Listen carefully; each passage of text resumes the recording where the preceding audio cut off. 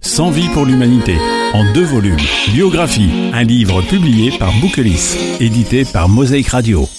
Mosaïque et ses radios, chansons rouges, Classique Radio, Radio Ivry, Île-de-France. un autre son aux couleurs orange. S'il y avait une seule vérité, on ne pourrait pas faire 100 toiles sur le même thème. Pablo Picasso. Pablo Ruiz, dit Pablo, peintre, dessinateur, graveur et sculpteur espagnol, né à Malaga en 1881 et décédé à Mougins, dans les Alpes-Maritimes, en 1973. Créateur d'une longévité exceptionnelle, il a bouleversé l'art du XXe siècle que son seul nom suffit à incarner. Il passa par le cubisme, puis par le surréalisme, avant de se mettre en quête des perpétuelles innovations plastiques dans une œuvre qui touche à tous les genres. Les grandes dates. 1895 à Barcelone, ville où il suivra, ainsi qu'à Madrid, une formation académique sans grande assiduité. À Barcelone, il se lie avec les écrivains et artistes qui fréquentent le cabaret El Catz. Ces influences diverses marquent ce que l'on nomme les œuvres de la période bleue. 1904, il s'installe dans la capitale française et se lie avec Max Jacob, Guillaume Apollinaire. 1908, connaissance de Georges Braque, poursuite dans la géométrisation des formes et l'éclatement des volumes. 1917, il est à Rome et travaille pour les ballets russes de Diaghilev. 1930, sous l'influence du surréalisme, il change radicalement la vision, se fait déchiqueter, monstrueuse, souvent exprimée par des couleurs violentes. 1937, la guerre civile en Espagne donnera naissance à l'œuvre la plus célèbre de l'artiste, funèbre, angoissé, exprimant les horreurs de la barbarie, Guernica.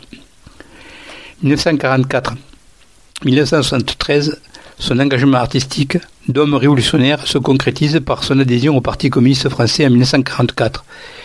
« Je vais au parti comme on va à la fontaine », disait-il. Dans le Midi méditerranéen où il vit, il donne libre cours à son espoir d'un monde de paix. La joie de vivre, 1946. La guerre et la paix, 1952. Il a une activité prodigieuse. Lithographie, poterie, céramique, sculpture. La chèvre, 1950. Les baigneurs, 1956. En peinture, il interprète son œuvre propre et de celle de ses contemporains, comme celle de Matisse, 1956. Il revisite aussi de grands tableaux du passé, Femme d'Alger, 1954-1955, de Eugène Delacroix. Les Mérines, 1957, de Diego Velázquez. Le Déjeuner sur l'herbe, 1960-1961, d'Édouard Manet. L'Enlèvement des Sabines, 1962-1963, de Louis David. Prétexte à des variations picturales que couronne la série sur le peintre et la femme. La colombe de la paix. Très opposée à la guerre, Picasso peint la célèbre colombe de la paix en 1949 à l'occasion de son adhésion au Conseil mondial de la paix, à la demande de Louis Aragon. Celui-ci s'exclamant à la vue de ce dessin « Quelle belle colombe !» En fait, Picasso avait dessiné un pigeon qui devint, par erreur du poète, la colombe de la paix pour tous et pour l'éternité. Autre œuvre, L'enfant aux pieds nus, 1895, Autoportrait bleu, 1901, La vie, 1903, Deux femmes nues, 1906, Meneur de cheval nu, 1906, Trois femmes, 1908, Nature morte, 1912, Portrait d'Olga, Les trois musiciens, 1921, Le rêve, 1932, Don Quichotte, 1955, et des milliers d'autres portraits et dessins. La semaine prochaine, c'est aussi une grande peintre, très connue, Frida Kahlo, que nous découvrirons ensemble. À la semaine prochaine.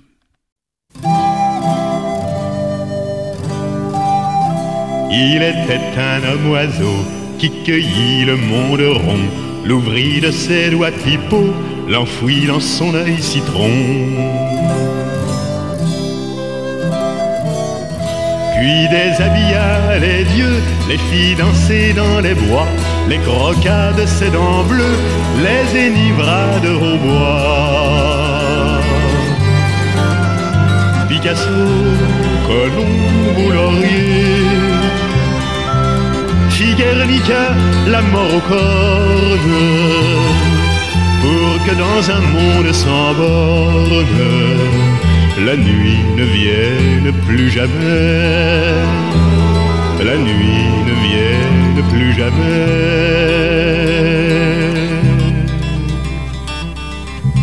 Il était un homme fruit qui roula dans l'herbe crue sur une femme pétrie par un dieu pan au poil dru. Femme, il fendit ton chignon d'un coup de soleil tranchant, le fendit comme un oignon dans la cuisine des champs. Picasso, Colombe ou Laurier,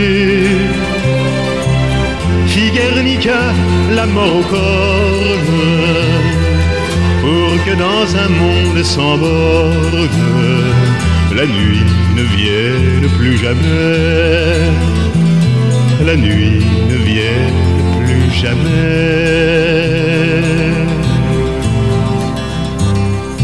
Il était un homme enfin, prit le fruit et le croqua, prit l'oiseau, le fit humain, coloriant aux éclats. But le temps et s'enivra, but le vin et devint pur, prit la cage et la brisa sur la porte du futur. Picasso, Colombe ou Laurier,